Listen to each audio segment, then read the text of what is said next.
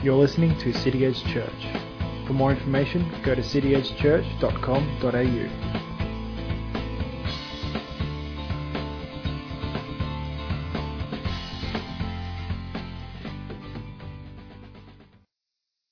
If you've got your Bibles with you, you can open up to John chapter 2. After a long stretch, we've made it through John chapter 1. We're now into the second chapter. And Father, we just ask this morning as we open up your word that you would speak to us through it, Lord. That you would reveal Jesus Christ through your word to us this morning. That you would show us the things that we need to learn, to understand, to be conformed to the image of Christ. Thank you, Lord. We invite you, Holy Spirit, to teach us this morning. Amen. So we've just completed working our way through the first chapter of John's Gospel.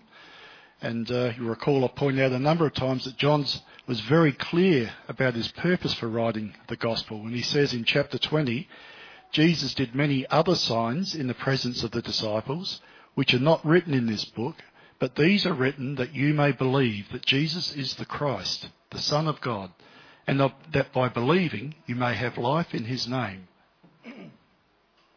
Now we get to chapter 2, the beginning of Jesus' ministry on earth and the first of those signs that John mentions. Seems that Jesus has just had a pretty busy week leading up to this time. He gets baptised one day, and then the next day, it says in verse 29, John the Baptist points him out as the Lamb of God who takes away the sins of the world. Verse 35, the next day, the first two disciples, Andrew and John, join him, and Andrew brings his brother Peter along.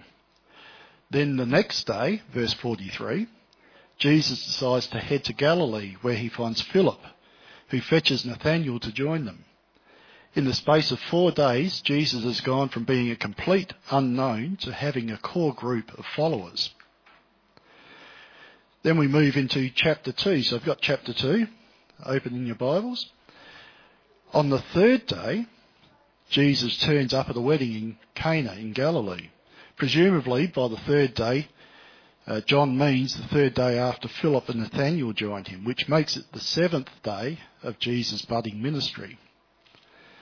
A wedding feast on the 7th day may or may not have some spiritual significance. I'll leave that up to you to think about and decide. But John 2, verse 1. On the third day there was a wedding at Cana in Galilee, and the mother of Jesus was there. Jesus also was invited to the wedding with his disciples. When the wine ran out, the mother of Jesus said to him, "They have no wine." And Jesus said to her, "Woman, what does this have to do with me? My hour has not yet come." His mother said to the servants, "Do whatever he tells you." Now there were 6 stone water jars there for the Jewish rites of purification, each holding 20 or 30 gallons. Jesus said to the servants, "Fill the jars with water." And they filled them up to the brim. And he said to them, "Now draw some out and take it to the master of the feast." So they took it. When the master of the feast tasted the water now become wine, and did not know where it came from, though the servants who had drawn the water knew, the master of the feast called the bridegroom and said to him, "Everyone serves the good wine first, and when people have drunk freely, then the poor wine. But you have kept the good wine until now." This, the first of his signs, Jesus did at Cana in Galilee, and manifested his glory, and his disciples believed in him. Typically in John's Gospel, there are some cryptic comments and verses in there. It's a straightforward enough account of a wedding, but there are a few things in there that might leave you scratching your head. We might best start with a bit of background to weddings in ancient culture. For they are a little different to the way we conduct things in Western society. A wedding in that culture and time was a week-long event. Nowadays, of course, they save up their $30,000, $40,000, $60,000 and hit it in one afternoon, have a monster of a wedding reception, invite everyone they've ever met, and spend $60,000 a deposit on their house on one afternoon of a wedding where they're so stressed out they can't enjoy it. In those days, it was a week-long event. In fact, the first wedding referred to in Scripture is none other than our old friend Jacob. Jacob the con man, you'll recall from, I think it was last week, we talked about him. And Jacob tried to marry Rachel and got Leah instead. So in weddings in those days, the young couple would be dressed in fine clothes for the event, for the whole event. They'd be dressed up like royalty. The bride's new husband would not get to see her face, for the bride wore a veil through the whole event. And it wasn't until she was escorted to the bridal chamber by her parents for her first night with her husband that veil came off. There's so much imagery in the Old Testament style in ancient culture weddings. I might talk about that in a couple of weeks' time. I'm thinking of preaching on the marriage supper of the Lamb, and some of the imagery from then is very relevant to the marriage supper of the Lamb. But the fact that the bride wore a veil until she was escorted into the bridal chamber to meet her husband face to face for the first time might explain why Uncle Laban was able to slip Leah into the marriage bed instead of Rachel and con Jacob, give him a bit of his just desserts, you might say. So the wedding celebration was a party thrown for all the relatives and possibly for the whole town, probably depending on the size of the town. And it was the responsibility of the bridegroom to ensure that the food and drink didn't run out. To run out before the end of the feast would bring great shame on the family. It would affect their standing in the community for years and maybe generations to come. So to run out of wine before the end of a week-long celebration was more than just awkward and embarrassing. It was offensive to the guests. Then to make the disgrace worse, there would have been a financial penalty as well, for the groom had a legal responsibility to provide adequate food and drink for the whole celebration. So this might explain Mary's concern that the wine had run out. I wonder though, did Mary have any inkling of the power that Jesus had over all creation? We don't really know. The Bible never tells us just how much she understood about his power. She certainly knew that he was supernaturally conceived, and she knew the prophetic words that were spoken over her and to her about who her son would become. He would be mighty.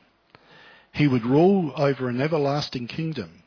He would be Saviour, Messiah, and King of Israel. But how much of that did Mary remember 30 years down the track? Who knows? For at one stage, during Jesus' ministry, she came with her other sons to take him away because she thought he'd gone out of his mind. Mark 3:21, if you're taking notes on that. Anyway, when Mary told Jesus they have no wine, it may have been less a command to do something and more a simple comment like, uh-oh, they've run out of wine, that's not good. Some people have suggested that Mary may have been involved in the catering somehow, and so possibly she was suggesting to Jesus, we better do something about this, can you go out and get some wine? No idea, we don't know, but there's some conjecture about that. Bible scholars have argued for centuries about what this actually means when Mary says they have no wine. For at least one major denomination, it's evidence that Jesus obediently does what his mother asks him to do. And therefore it's fitting and appropriate to go through Mary first if you have a need to get to Jesus. While I can't be any more sure than anyone else about exactly what this conversation means, one thing I am certain of though, it's not teaching that we can or should go through Mary to get to Jesus. Jesus' response to Mary seems equally cryptic to the casual eye. Woman, what does this have to do with me? My hour has not yet come. Now we could read that and think that Jesus was actually rebuking Mary when he says woman. That sounds a fairly harsh way to speak to her. But he wasn't responding with annoyance or criticism when he called her a woman. It was a common term of endearment in that age. You'll recall when Jesus was on the cross, he put her in the care of his disciple John and said to her, "Woman, behold your son," and to John, "Behold your mother." And John took her into his care from then on, so I doubt that Jesus was actually having a bit of a shot at Mary, a dig at her. "What does this have to do with me?" Jesus asked her. Again, it's probably not a rebuke to her, but just an acknowledgement, I think, that what concerns him is not the same as what concerns her. He had his own plans and purposes and goals to pursue in his own time and in his own way. So I don't think we should read too much into the interchange. I suspect it merely indicates a change in the relationship between Mary as his mother and Jesus as the son. Now Jesus is hinting at his new role as Messiah, as Saviour. And Mary accepts the change without argument, without complaint, and without clinging to the past. But what about "my hour has not yet come"? What does Jesus mean by that? If we have a look elsewhere at how Jesus used that term, "my hour," or "the hour," we might get a few clues. In John 7, Jesus proclaimed as he taught at the temple, "You know me, and you know where I came from. But I have not come of my own accord. He who sent me is true, and him you do not know. I know him, for I came from him, and he sent me." So they were seeking to arrest him, but no one laid a hand on him, because his hour had not yet come. And in Mark 14, it tells us, "He took Peter and James and John with him, and began to be greatly distressed and troubled. And he said to them, 'My soul is very sorrowful, even to death. Remain here and watch.' And going a little further, he fell on the ground and prayed that, if it were possible, the hour might pass from him. And he said, 'Abba, Father, all things are possible for you. Remove this cup from me, yet not what I will, but what you will.' And a little further on in Mark, again he went away and prayed, saying the same words. And he came and found them sleeping, for their eyes were very heavy. And they did not know what to answer him. And he came the third time and said to them, 'Are you still sleeping and taking your rest? It is enough. The hour has come. The Son of Man is betrayed into the hands of sinners. Rise, let us be going. See, my betrayer is at hand.' And finally, John 12. Jesus answered them, 'The hour has come for the Son of Man to be glorified. Truly, truly, I say to you, unless a grain of wheat falls to the earth and dies, it remains alone. But if it dies, it bears much fruit. Whoever loves his life loses it, and whoever hates his life in this world will keep it for eternal life. If anyone serves me, he must follow me, and where I am, there will my servant be also. If anyone serves me, the Father will honour him. Now is my soul troubled, and what shall I say? Father, save me from this hour? But for this purpose I have come to this hour. Father, glorify your name.' Then a voice came from heaven, 'I have glorified it, and I will glorify it again.'" We know that Jesus marched to the beat of a different drummer, so to speak. He wasn't governed by people's demands and their desires. In fact, he himself said, "I only do what I see my Father in heaven do." Jesus' timetable was not the same as the timetable of those around him. So I suspect that Jesus was concerned that he not get pushed into starting his ministry too soon, because he knew that once he started preaching and performing miracles publicly, the end would not be far away. For some people would try to forcibly install him as king, others would seek to kill him. Anyway, Jesus instructed the servants to fill the stone water pots that were there. These pots were filled with water for the purpose of purification. Each pot contained somewhere around 100 litres of water. Devout Jews would wash themselves in that water pot and wash themselves frequently to ensure that they were ritually pure. They would wash not so much to wash off the dirt of the day, although it would have that effect, but they would wash off the contamination of sin and of the ungodly society around them. I can imagine that after several days of wedding feast, the water in these purification pots wouldn't have been so pure anymore. So when Jesus turned that dirty water into the best wine, he was giving us a picture of new creation. A picture of how he would take the filth and the dirt of our lives lived in rebellion and sin and not only cleanse it, but make us clean and make us new. Therefore, if anyone is in Christ, he is a new creation.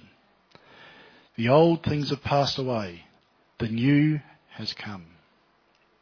There's no way that anyone would have drunk that wine if they knew where it had come from out of that filthy water pot. They were used for washing, not for drinking. I suspect if the MC of the wedding had have realised that the water had come out of those pots, he would have tipped it out rather than drink it. But nothing in us is so dirty, is so filthy, is so contaminated that Christ can't wash it clean and make it new. And you know what? We don't know how that new life comes about. All we know is that the Holy Spirit does a secret work inside us. He changes our filthy hearts into clean, pure hearts. We see the dirt of our previous life. We see the freshness of new creation. And we can taste the difference that Christ has made to us. How it actually happens is shrouded in mystery, just like the new wine in this story. When the Lord changes our hearts, he fills us up to the brim with new wine. The Apostle Paul prayed in Ephesians that we would know the love of Christ that surpasses knowledge, that we would be filled with all the fullness of God. You notice Jesus doesn't do this miracle to attract attention to himself. Quite the opposite. He does it quietly. He does it even reluctantly. He does it in the background. Only the servants and his disciples knew what had happened. Not even the MC of the wedding had any idea. He thought the bridegroom had been keeping the best wine until the last, maybe hoping that the wedding feast would be over and he'd get to keep it for himself for the future. But while Jesus may have done it in the background, he did it to meet an immediate need and to save a family from shame. And when he did that, he not only showed his love, he showed his power over all creation. Remember, John tells us later that these things are written that you may believe that Jesus is the Christ, the Son of God, and that by believing you may have life in his name.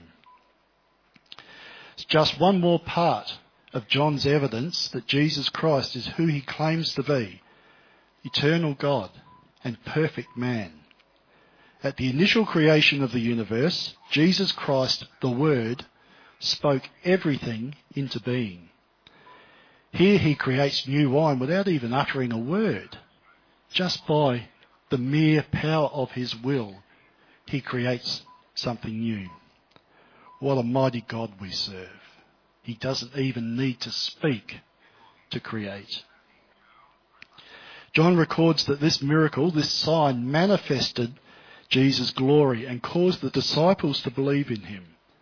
In the first chapter, John told us that the Word became flesh and dwelt among men, and we have seen his glory, full of grace and truth. Jesus didn't just come as a man, as a human being, he dwelt among us. He lived among the common people. He lived among the misfits. He lived among the dregs of society. And he demonstrated his grace on a daily basis, starting with this backroom miracle to save another person from public humiliation. He demonstrated it with major miracles like healing lepers, casting out demons, raising the dead. All of them flowed out of his abundance of grace. And he embodied truth when he lived among us. Without ever being stained by sin, he lived among sinful humanity. There's no justification anywhere in Scripture for withdrawing from the world into a monastic existence in an attempt to avoid being stained by sin. For if that's your inclination, I've got bad news for you. You are already in sin. You're too late. Withdrawing will not help you. You are already stained by the sin that you live in and among. Your hope then lies only in this man who can turn your dirty water pot into fresh wine.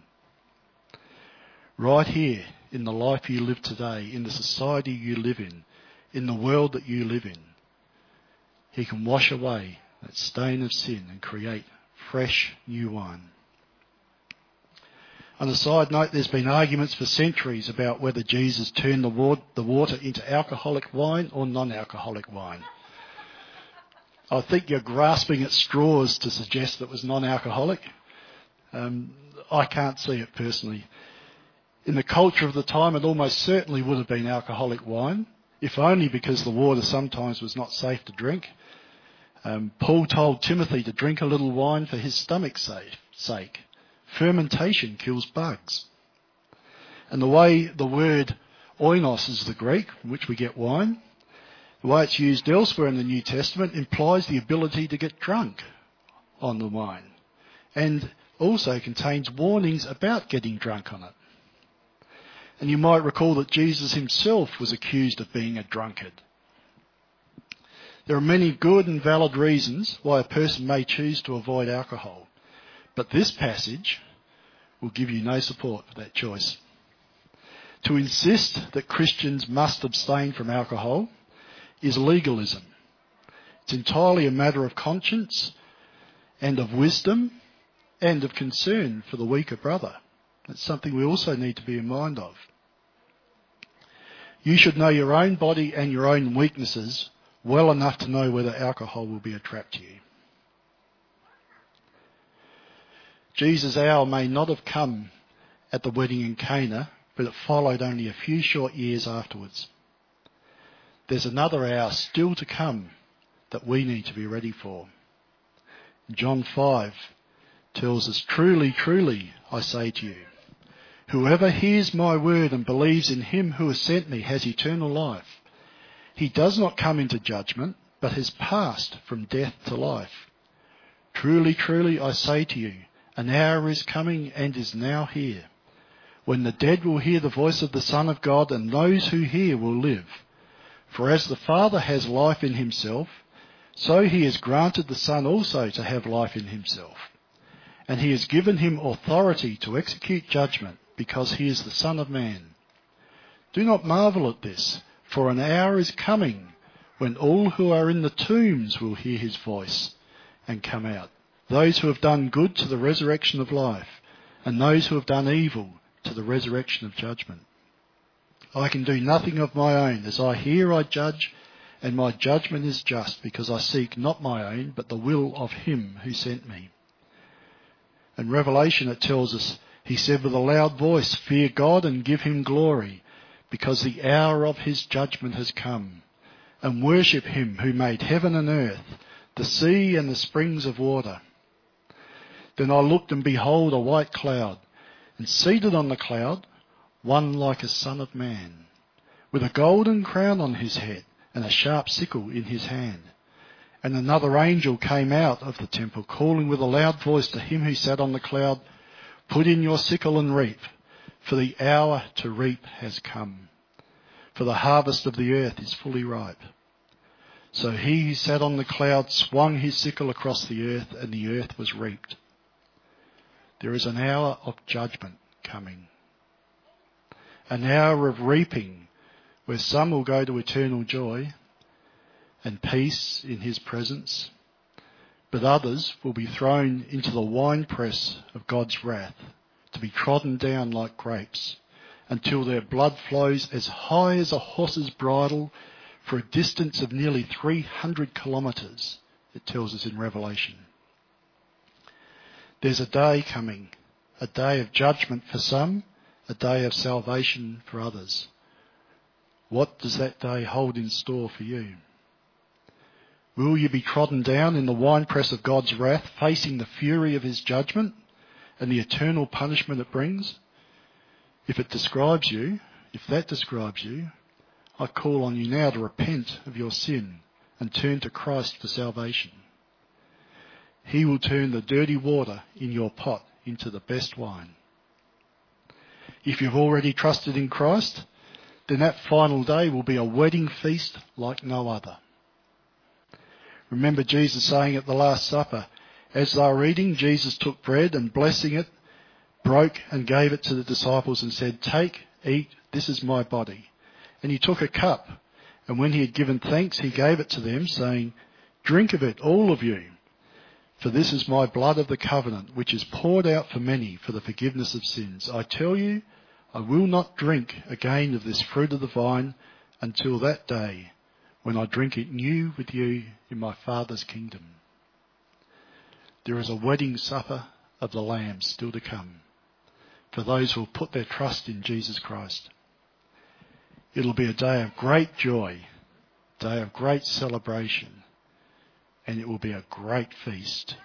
God willing, I'll talk about that more in a couple of weeks' time. But for now, Father, we thank you that you sent your Son to make all things new. We turn to him to cleanse us of all our sin and to renew our hearts. We pray the words of David, "Search me, O God, and know my heart. Try me and know my thoughts. See if there be any grievous way in me, and lead me in the way everlasting. Create in me a clean heart, O God, and renew a right spirit within me."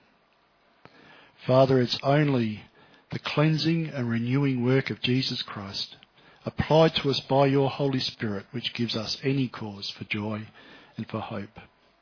And we receive that today, Lord, with eternal gratitude to the glory of your Son, Jesus Christ. Amen. Thanks for listening to City Edge Church. For more information, go to cityedgechurch.com.au.